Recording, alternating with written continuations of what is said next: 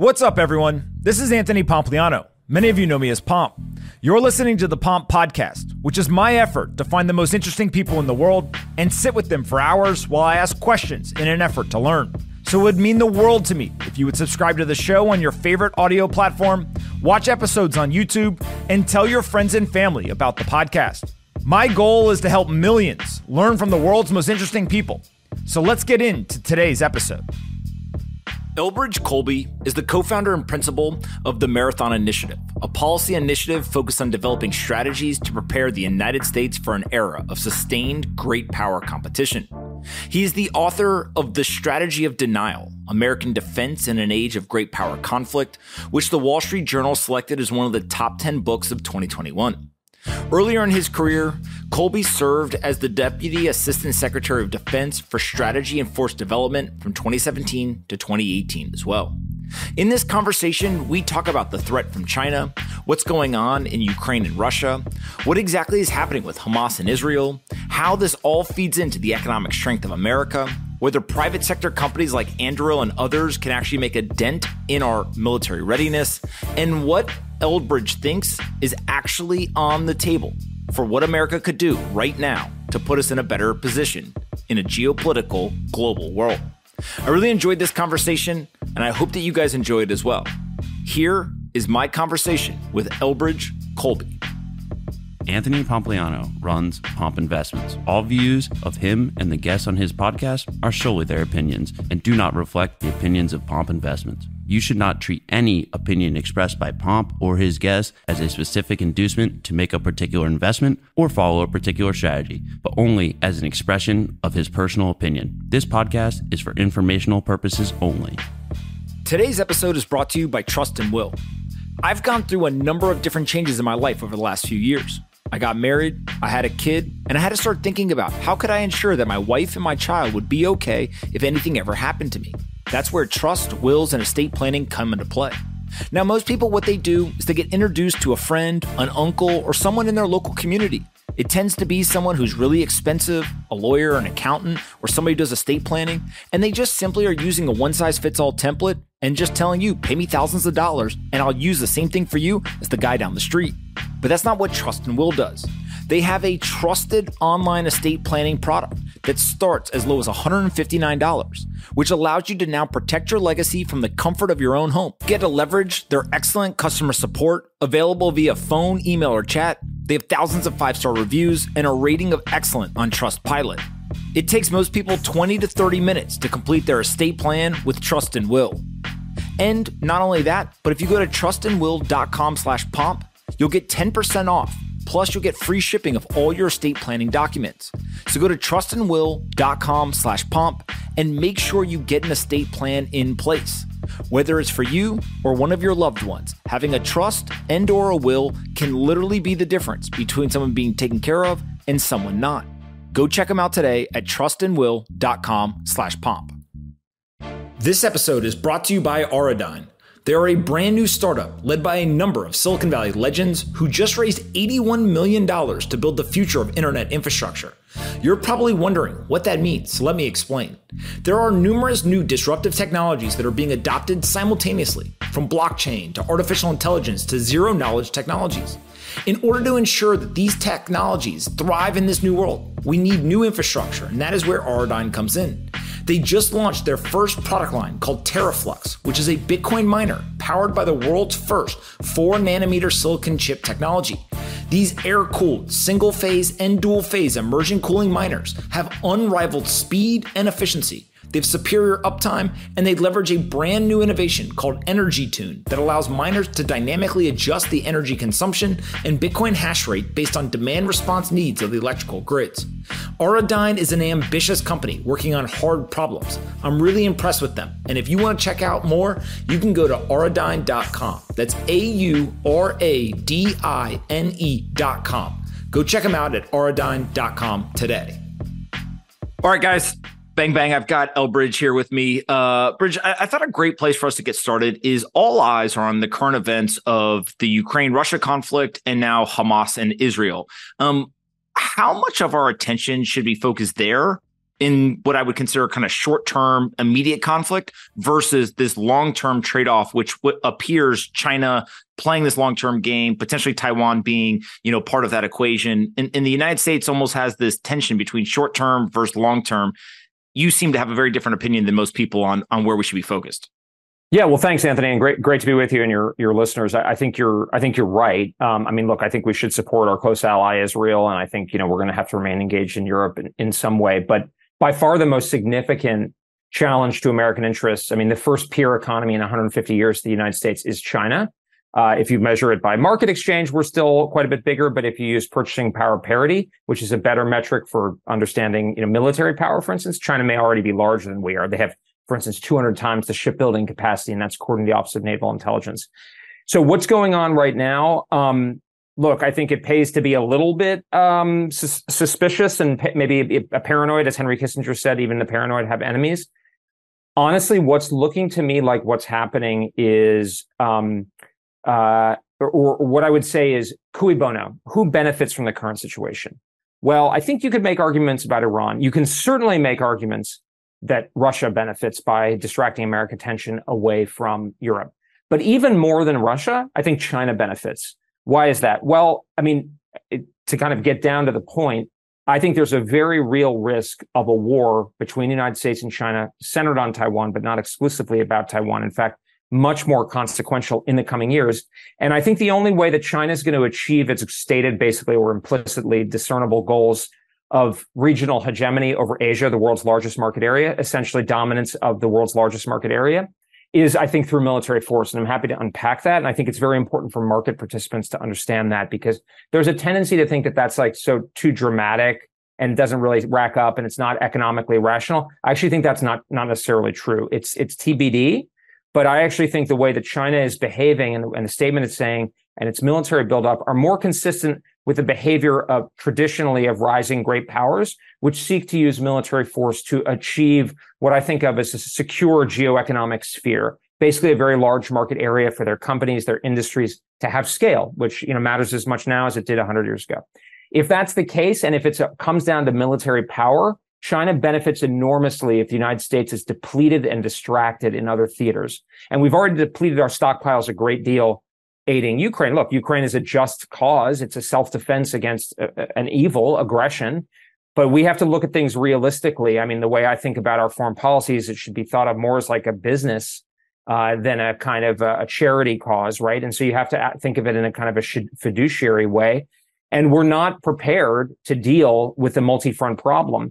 And we've used a lot of our weapons, a lot of money, a lot of political will in Ukraine. Now we're going to be enmeshed potentially in the crisis in the Middle East, hopefully not directly involved. I think we should try to avoid that if at all possible, for the reasons I'm explaining here. But the biggest shoe has yet to drop. The size 14 compared to much smaller shoes, which is the potential for the Chinese to move. And here's a critical thing.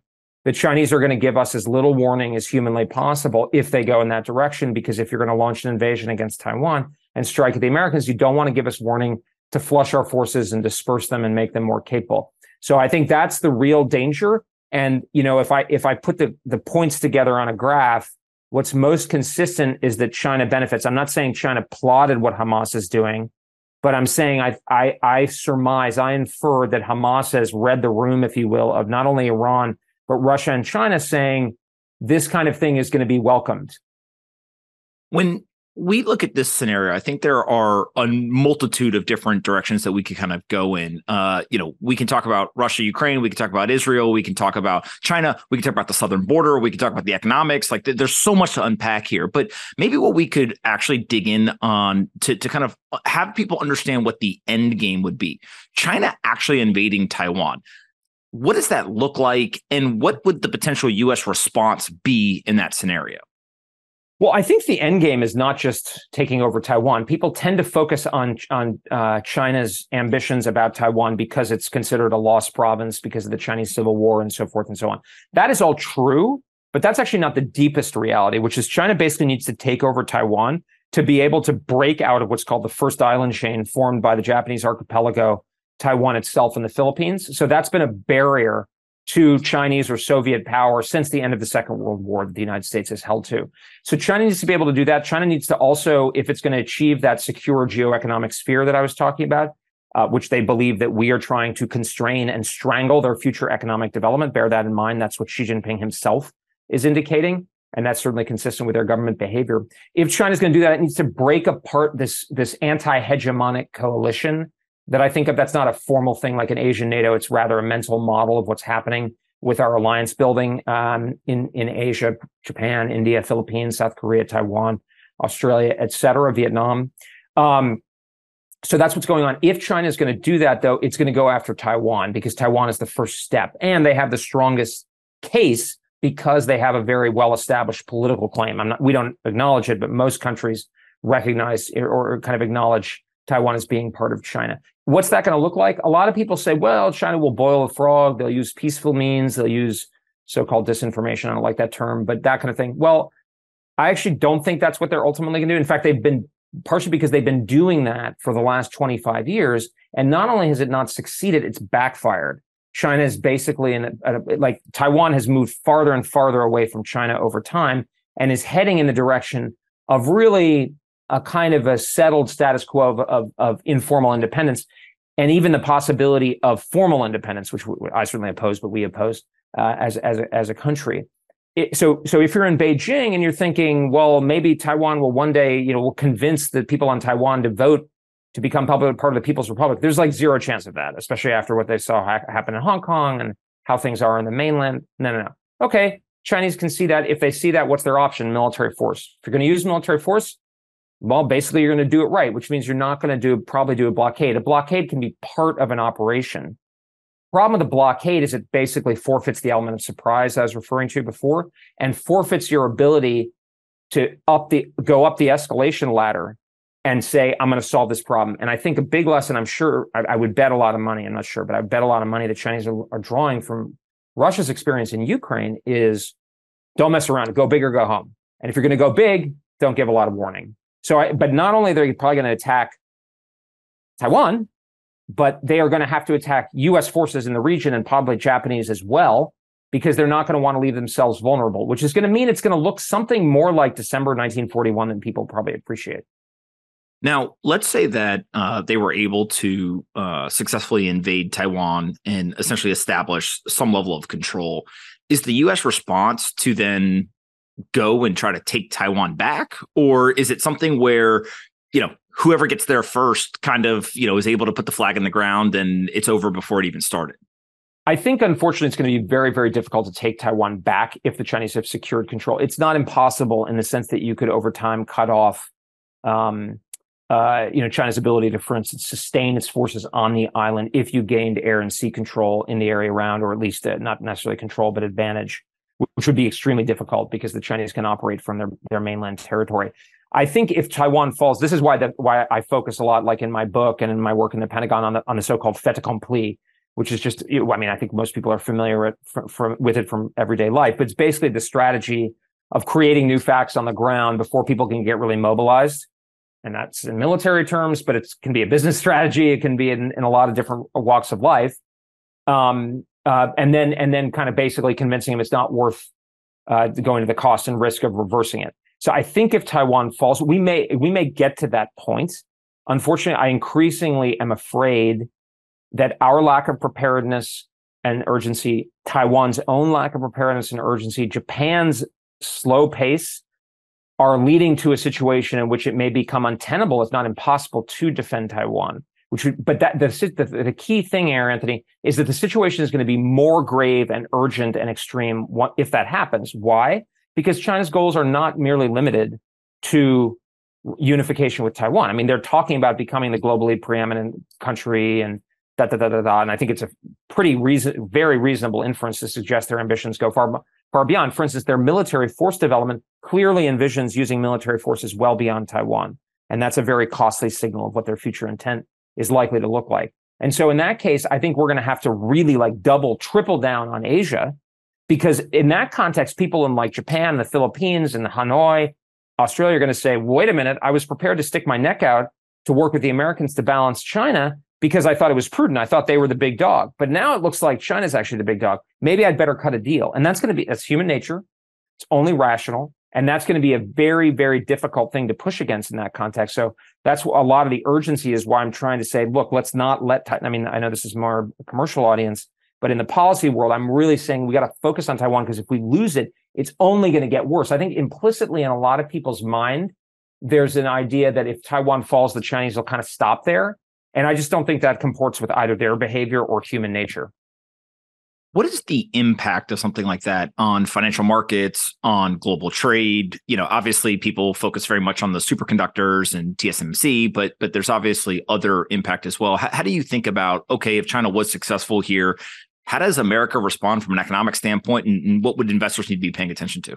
I think it has enormous ramifications for commercial people of all kinds. And I think I think the semiconductor issue is helpful in kind of in concretizing that, but it's way beyond semiconductors. Just to be clear, I would not defend Taiwan just for semiconductors. Like, better to offshore and figure it out and maybe go on rather than risk World War III.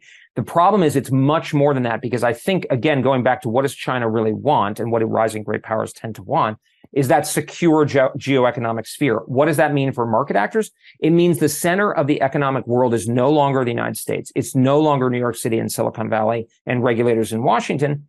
It's China. It's Beijing. It's Shanghai. It's Wuhan. It's Guangzhou. Whatever. It's Hong Kong. That is the future that China wants. Why not? Why wouldn't they want that? That's pretty awesome.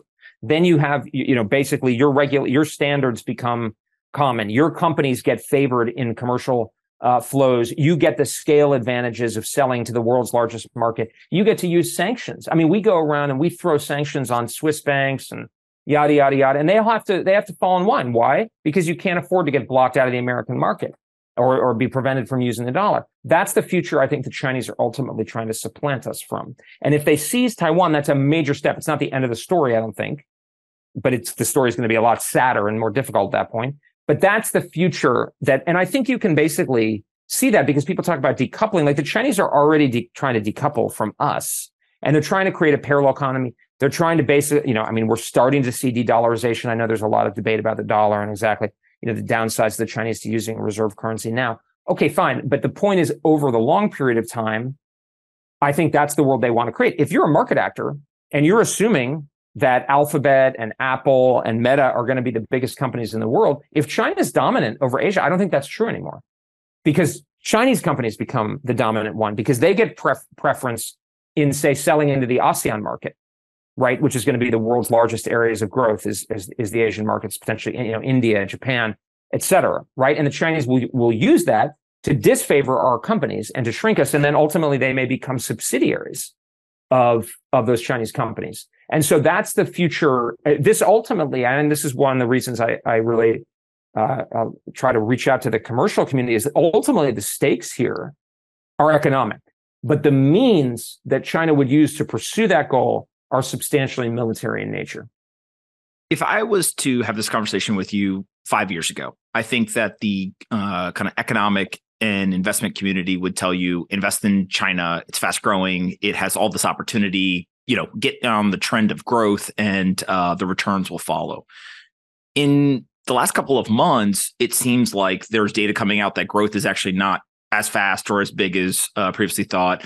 There has been a number of issues in the debt markets and the real estate markets. There's been collapse of very large companies. There have been executives who have been, either surveilled or kind of taken under control of the CCP, et cetera. How do you think about China's kind of economic, positioning today versus maybe what the promise or the thought process was, 3 to 5 years ago? Well, look, it's interesting. I mean, from a strategic point of view, I think we have to, it's almost like not reached that issue in the sense that I think we have to prepare for the downside risk from a strategic point of view of continued Chinese growth. So I don't make predictions. That said, kind of from a market point of view and just kind of getting into leaning forward a little bit on the issue, I personally think that China is not about to fall apart. I don't see the evidence for that. I see China slowing down. I mean, I see them, probably meeting the frontier in some areas. They've got structural issues with misallocation of capital and so forth. But on the other hand, there's an enormous and in substantial extent untapped human capital potential in China that's not at the frontier. I mean, maybe in Shanghai they're at the frontier, but this is not Japan. This is not a country that, in 1991 was at like top OECD levels.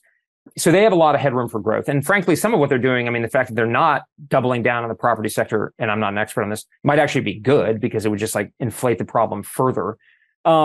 So the other thing is I tend to be a bit more dovish on economic measures. So again, this is the ultimate stakes. What we in China are ultimately in rivalry about is money, because money is what makes the world go round, but also it's what creates geopolitical and military strength. But at the end of the day, as Mao Zedong put it, power comes out of the barrel of a gun, right? So the guy with the gun will dominate the guy with the dollar. Now you need the dollar to get the gun, but at the end of the day, right? And so because that's linked, my sense, and this is not just because I focus on this issue, I've become increasingly convinced of this. The gun is dominant because economic sanctions don't coerce people very well. It's very difficult to use money to basically get people to do things that they really don't want to do. You can induce people to do things on the margin that they don't want to do, maybe kind of nudge them. But our experience with sanctions, including against the Russians, is they really don't work. So that's true of the Chinese, but it's also true of us. So what that means is I'm not as worried about building up economic sanctions because I actually don't think it's going to coerce China. Like if China invades Taiwan and conquers Taiwan, first of all, I'm very skeptical that we would put massive sanctions on them because it would like potentially blow up our own economy. But secondly, I don't think it would coerce the Chinese anyway. And by the way, I don't think the Europeans and the Middle Easterners and the Latins would go along, let alone the Russians would go along with it. But what that means is I'm actually I put less pressure on decoupling. Now I'm receptive or supportive of decoupling for our own reasons on our own terms, but that's different than saying it's necessary for our strategy. So what I would say for a market point of view is if you think you can, I focus on don't contribute to the Chinese military buildup, and we need to decouple on things that we really can't afford the Chinese to be able to like have a stranglehold, pharmaceuticals, semiconductors, et cetera. Okay, so that's a relatively narrow set of things. Otherwise, from my point of view, from a strategic point of view, people can go in there.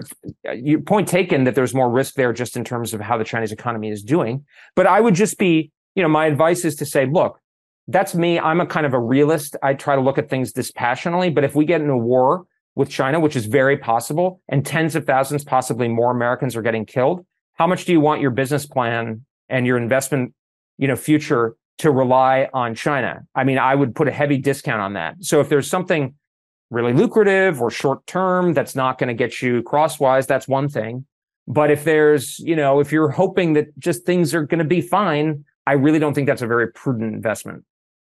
So you were very, very involved in creating some of the changes in what I'll call our defense or geopolitical strategy.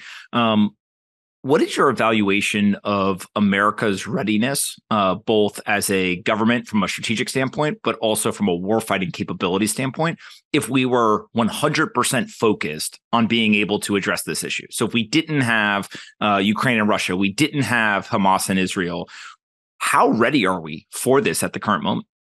We're not, as far as I can tell.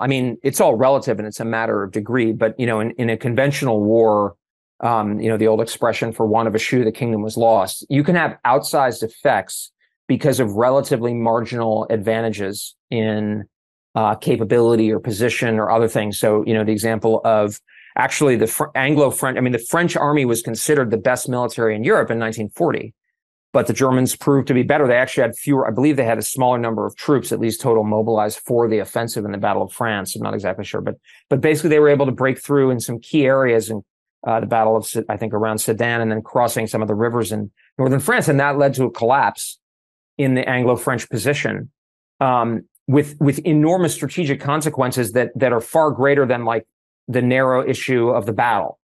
And so that's very important. And that's what really, I think our strategy, we kind of know for instance, the Biden administration's defense strategy is quite similar from what I understand to our defense strategy in the Trump administration that really shifted us to focus on China and warfighting readiness for deterrence. So I don't think we don't have like a strategy problem at this point. We do have a strategy problem in the sense that like we need to really, really focus. But like what we're saying on words on the paper is not the big problem. The big problem is the level of effort and concentration. And that's what sort of a big part of what I'm doing now is it's less like very theoretical stuff and more like focus, because you said something interesting, Anthony, which is, if Hamas weren't a problem, if Ukraine weren't a problem, I don't think we can wait for these areas to be settled, to be stable, because it probably is never going to happen. And also that obviously leads to an incentive, which is probably what's happening right now, to go to your original question, that Beijing and Moscow are trying to use conflagrations in these regions to tie us down and deplete us in what for China is the central theater. And of course, China is the key actor. Russia wouldn't be able to support its war effort if its economy weren't being propped up by Beijing, by China. So I think this is the issue. And I mean, one of the things that drives me crazy, I mean, President Biden, and this is true of many Republicans too, so this is not a partisan comment, but President Biden said, in mid-October on 60 Minutes that, we're America, we can do all these things. We can support Israel and Ukraine and everything else. And I was thinking to myself, like, you and what army? I mean, if you look at the budget, I mean, our defense spending is historic lows, and I'm not saying that it's realistic to expect us to dramatically increase defense spending in these contexts, but very little's been done to fundamentally change our defense industrial base. Our allies are moving slowly, if at all, with a couple of exceptions like Poland, to some extent Japan, Australia.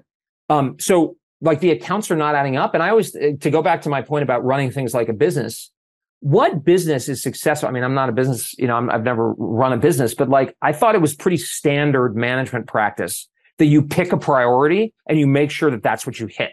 Maybe you have 2 or 3 priorities max, but you really make sure you hit those things and you do it right. And you don't take major risk. And that's what's basically happening is we're doing good things in Asia, but it's more like moving, let's call it like a 30-degree angle. Meantime, China's military buildup is up like this. I don't know what that would be, like an 80-degree angle. And so it's like, it's like if you're a salesman in a company and you say, hey, boss, I doubled my sales from last year, but your boss says, well, your competitor is doing 10x. That's that you're not doing well enough because it's all relative. And that's the fundamental problem. And especially when I think that Xi Jinping and Beijing have a lot of reasons for movement in this decade, if not sooner. I don't make predictions. I don't know what's in Xi Jinping's head, but they're actively exercising their military and trying to fix problems that they know they have. There's reason for them to think that if they wait around too long, the American military and the Japanese and Taiwanese military will get a lot stronger. Xi Jinping himself, who has elevated the Taiwan issue a lot, is not immortal. He's a Marxist. So like that's a given. And they can see this coalition forming around them. So they appear to me to be behaving like a country that's getting ready to try to deliver us a knockout blow. Again, I don't know. But I mean, my basic view is anybody who says he or she does know is not very credible because nobody should claim to know because Xi Jinping's not sharing that information with anybody. And if he is, we're not sure he's telling us the truth. Now, how do private companies like Anduril and others that appear to, one, take a different approach to kind of building out some of this military industrial base, two, seem to be doing it with a very heavy bent towards technology and innovation and kind of what I would consider like the modern battlefield.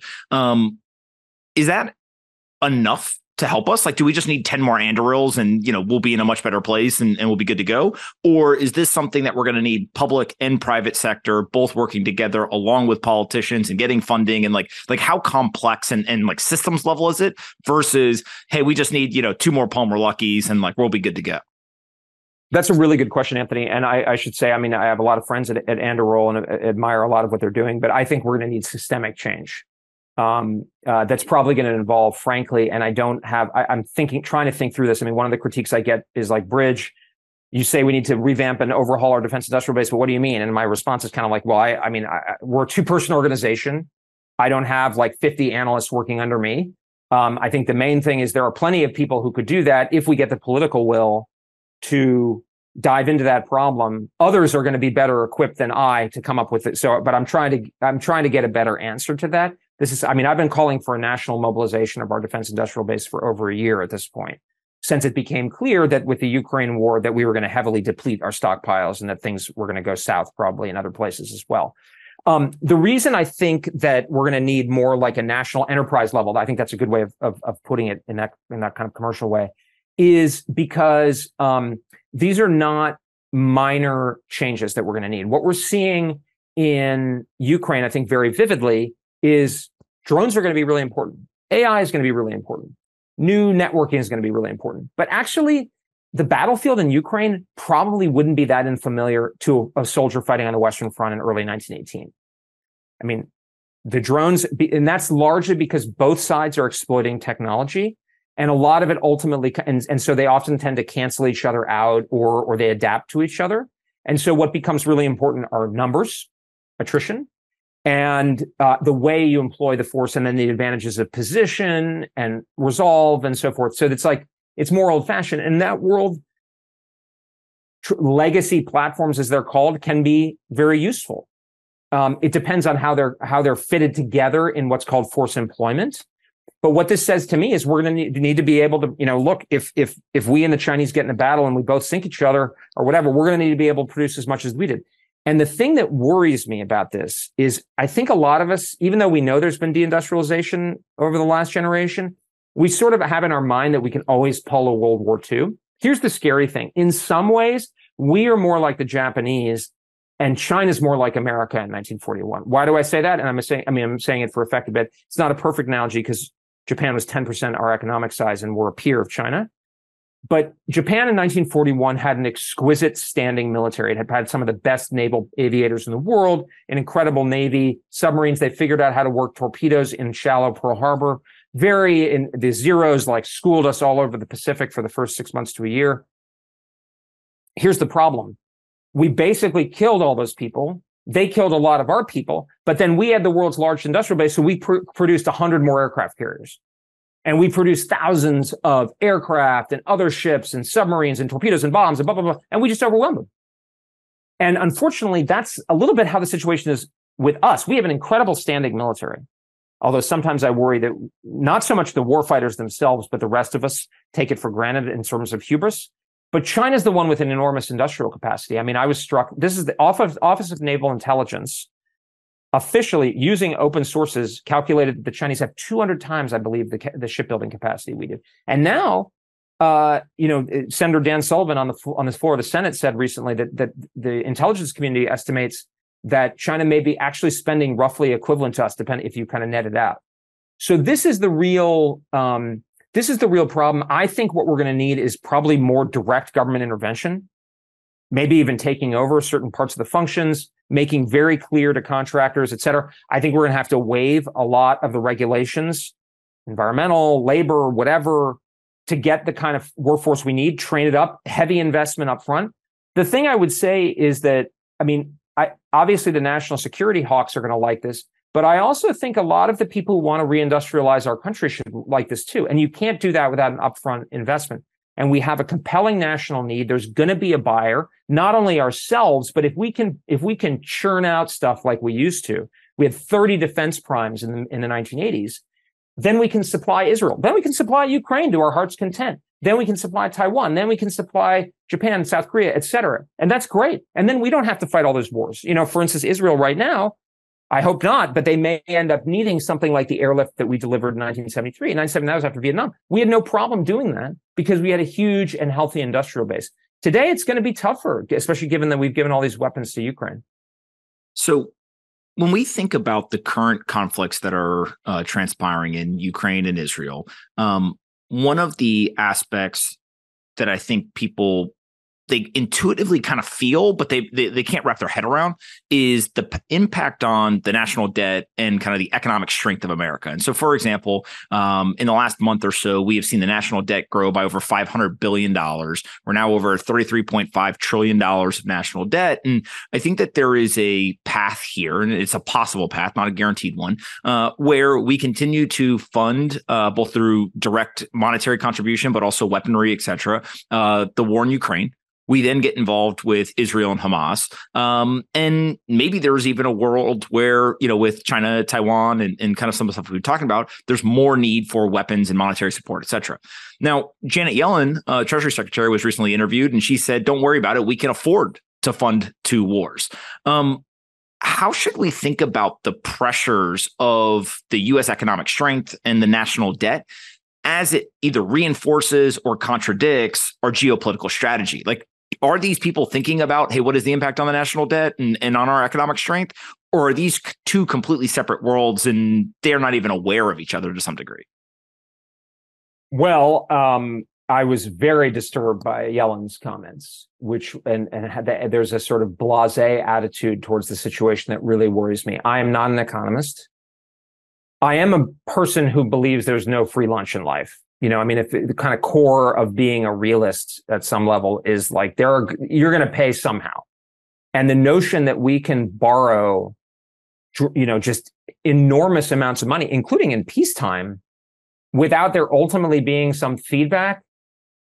Again, I'm not an economist, just doesn't strike me as credible. That's going to show somehow. And my understanding, and you and your listeners would be better equipped to comment on this than I, but like my understanding is interest rates are starting to creep up, and there are indications in the bond market as well. I know the Journal's been reporting. I mean, Greg Ip had a column a week or two ago pointing this out, that there are early warning signs. And it's like, well, you spend a few trillion here and there on COVID aid and like other things, and you run huge deficits, it's going to start to pay off. And I mean, I guess, and this is somebody pointing this out, Yellen, I guess, ignored this, but like interest on the debt is now going to exceed in the coming years our defense budget. I think it's even going to exceed like Social Security payments.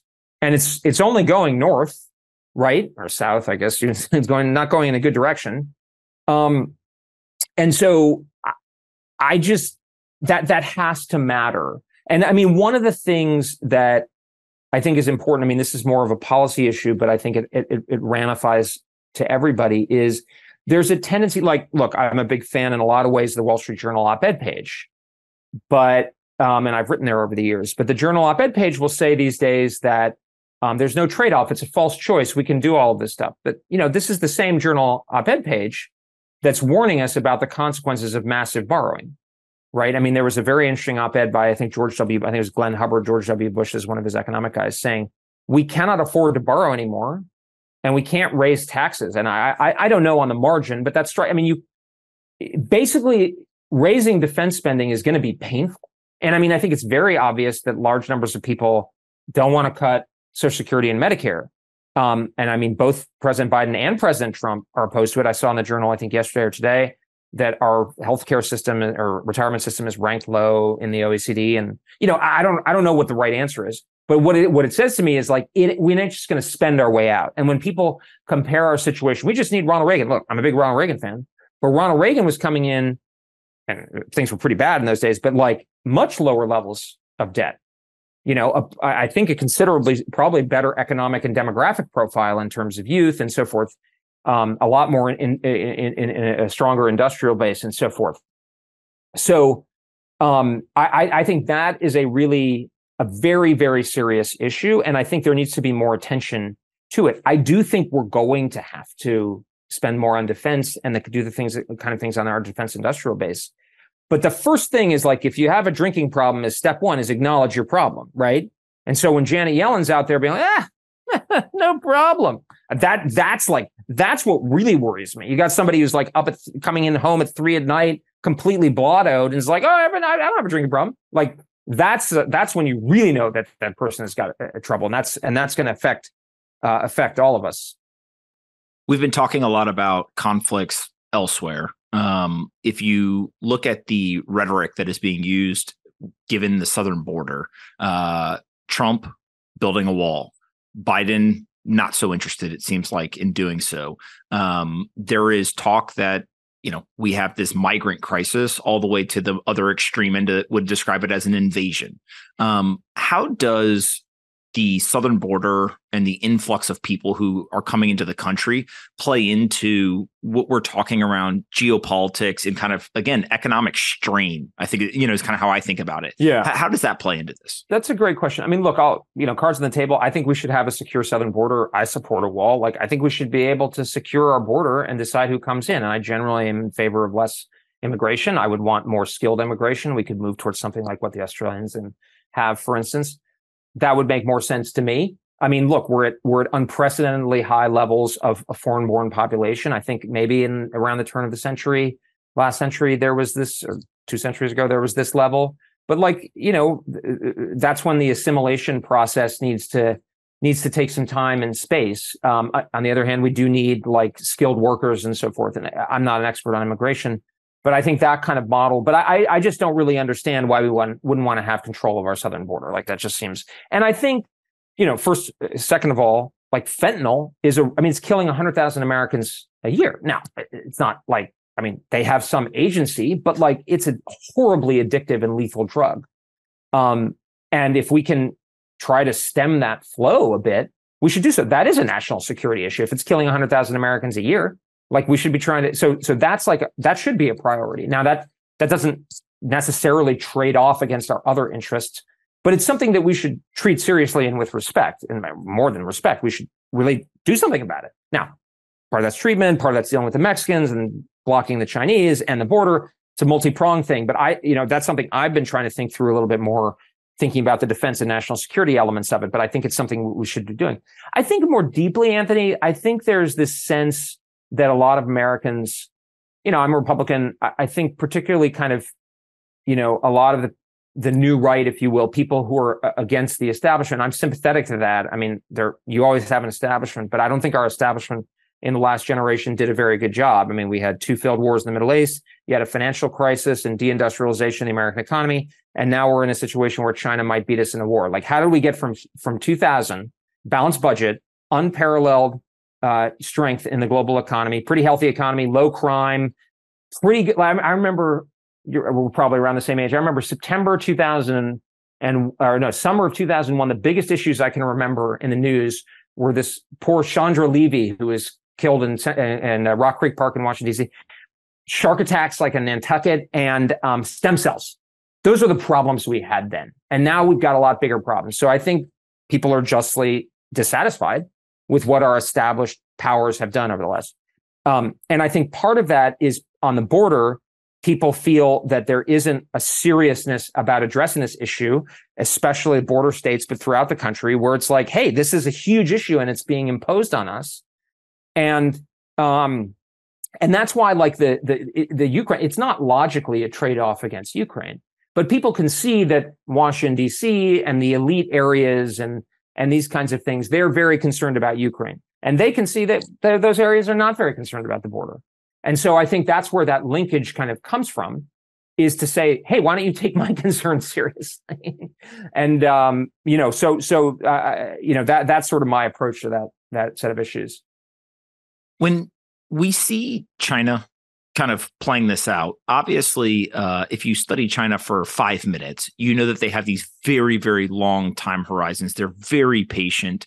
If I had to sum up the concern I have, it would be that China will allow the United States to bleed themselves dry and it's death by 1,000 cuts. Is that a good summary of kind of where, what we're facing and what we need to kind of be vigilant against playing into? Yeah, I think exactly. The Chinese are not, they're not like super strategists, like they're so much better than we are. They're not like, they're human beings. They make mistakes, but I agree with you that they tend to have a longer term orientation and be sort of more eye on target and ruthless. Part of that is, I think, because we have gotten hubristic over the last generation, where we just, like what Biden said, we're America, whatever. Whereas the Chinese actually come from a place of humiliation, and they've like really struggled to get up the ladder. A lot of their wounds were self-inflicted by Mao Zedong, for instance, but they it's sort of it's the attitude of the guy who's coming at it, like come up the hard way and knows what it entailed, and we're sort of like the guy's had, been on top for his whole life, sort of thing, or for as long as anyone can remember. The only difference I'd have with the death of 1,000 cuts, I think there's 1,000 cuts, then there's the knockout blow. I think what they're doing is, I don't know, it's not an exact analogy, but what was Muhammad Ali's thing against, that's actually not a good analogy, but it's basically like wearing us down, dulling us, we're kind of tired, we're distracted, and then boom, the knockout blow, because that's the only way you're going to do it. I don't think 1,000 cuts alone is going to do it. And that's what they're preparing. They're preparing their military for a knockout blow. Now, one other question I have is maybe like the quality and dependability of our intelligence. Mm-hmm. And I'll give you a couple of examples. And part of why I'm interested in asking you is, I believe that you sat on the Iraqi WMD commission. I was a staffer, but I worked full time. And so just like you've seen kind of the good, the bad, and kind of all the intricacies and all this stuff, right? And so the attack by Hamas in Israel, I think there's a lot of people saying, like, how did all of these intelligence agencies miss it? At the same time, if I think back to Russia, Ukraine, there was, half the people saying they're not going to do it. There was half the people saying they were going to do it. We were saying that they were going to lose. Remember that. We take a lot of credit now, but we got that part wrong. So anyway, go ahead. And I think that now we have all these amazing technologies, right? There's satellite imagery and like all these things that we're like, oh, this is amazing. How do you look at maybe our ability to provide and capture this intelligence that actually gives our leaders the information they need to make good decisions? Like if you have bad information, you're going to make bad decisions. And so where do you think we are on that front? Sure. So my general view, and I wrote about this, 15, 20 years ago now, if people want to go back and see, I tend to actually be more lenient on the intelligence function because yes, of course, yes, they make mistakes, but bear in mind what we ask intelligence to do is it's not like, hey, who's going to win the Super Bowl? It's like, what is like inherently uncertain problems that are where an adversary with an incentive to dissemble and dissimulate and deceive is operating and how they might behave towards us. And the thing that I think, so surprise, or at least not complete surprise, but what I would think of as like operational level surprise is sort of endemic in the system. In the same way that probably in markets, it's like, there was plenty of information in 2008, but like people weren't acting based on the warnings. Right. That's really the problem more. So Israel probably picked up a lot of the indicators that in retrospect can be put together. And this is even going back to Pearl Harbor, the signals and noise issue is, look, technology doesn't solve everything because the enemy knows that we have these technologies and then they act accordingly. So for instance, Hamas, apparently, from what I read, and surmising, they weren't using phones, or they may have spoken on phones that they thought would be tapped in ways that could deceive the Israelis because they're smart, unfortunately. And similarly with with China, I think what we need to worry about, and this is important for market actors, if people are thinking like, oh, I'm going to have a lot of warning if China moves towards an invasion of Taiwan, because what they're going to do, in fact, they've already been doing this. They're trying to normalize and essentially hide in plain sight. So they're making it hard for us to distinguish what's like a real indicator from what's just noise. And if you go back, it's a little bit, it's getting along. It was 50 years ago. Unfortunately, now there's the anniversary, is the Yom Kippur War. But, the Yom Kippur War was a war that happened. The attack began. We already had satellite imagery. We already had the ability to listen in on, Arab, Egyptian and Syrian communications and so forth, presumably. But we were still surprised. Why? Well, partially because the Egyptians did a bunch of exercises and then didn't attack. And so the Israelis said, nah, they're just doing another exercise. And we believe it. We went all kind of along with them, as I understand it. And I'm sure we had a similar view. But that's the kind of problem where surprise is still. And so I don't think we ever get, because the enemy is adaptive and your adversary is adaptive. And if they're weaker, they're going to adapt in certain ways. If they're stronger, they're going to adapt in other ways, et cetera, depending on what their goal is. I think we should assume that intelligence is always going to be an imperfect, really more of like an art probably than a science, because of these inherent challenges that it faces. My last question for you is, if you had to pick one or two actionable things that the United States could do in the next, 90 to 120 days, what do you think would be the two most impactful things that we could do to better address the China issue, but also kind of improve our standing on the global stage in terms of some of these conflicts? So it's funny you mentioned that. I've been thinking about that recently. And the answer I give is actually pretty much what you say, because a lot of this, again, if we get back to it's about the military balance and it's about, for want of a shoe, the kingdom was lost. It's very hard for me from the outside. That's a sort of a technical military question. And a lot of it gets into classified information I don't really have access to, or I don't have access to. So what I would say is if I were empowered or I were advising, the king for a day or for a year or a couple of years, I would say, I want to answer the question that you just asked. What are the things that I can do now, I can do right now going forward that will help make sure that I can defeat a Chinese invasion of Taiwan today, tomorrow, 6 months, a year, 5 years, 10 years. And I want to do all those things. And I'm going to empower the people who genuinely bring me solutions. I'm going to sideline or even fire and make examples of people who slow roll that. I'm just not to name names, but there's this guy, Frank McKenzie, former Central Command commander. big guy who was trying to undermine this approach, who's now out in the public talking about how we need to get back in the Middle East. That's the kind of person I would say, no, that's not what we need. I'm going to reward people, and do I need to call the president to say, activate the Defense Production Act, waive regulations on the environment, on labor, on blah, blah, blah, blah, whatever, the federal code. We need to get this done like yesterday, and I'm not going to let it stand in the way. And that is what I would do. And I think that kind of urgency and credible signal of priority, because I think a lot of what's going on right now is people see the gums flapping, that they don't really believe that that's the priority. What's the priority? Ukraine was the priority. If you solve the Ukraine problem, you got kudos, and now maybe if you're helping on the Israel problem, that's how you get kudos. And so it's constantly going to the back of the line. And again, who benefits? China. So that would be that would be the way that I would go. I continue to believe we are pressing our luck, but I continue to believe that we can deter a Chinese attack, because if they think they are going to fail, I don't think they're going to do it. Bear in mind that Mao Zedong never attacked Taiwan, despite wanting to, because he knew he would fail. So I believe it's possible, but we are really pressing our luck, and the hour is extremely late. Where can we send people to find you online or find the book?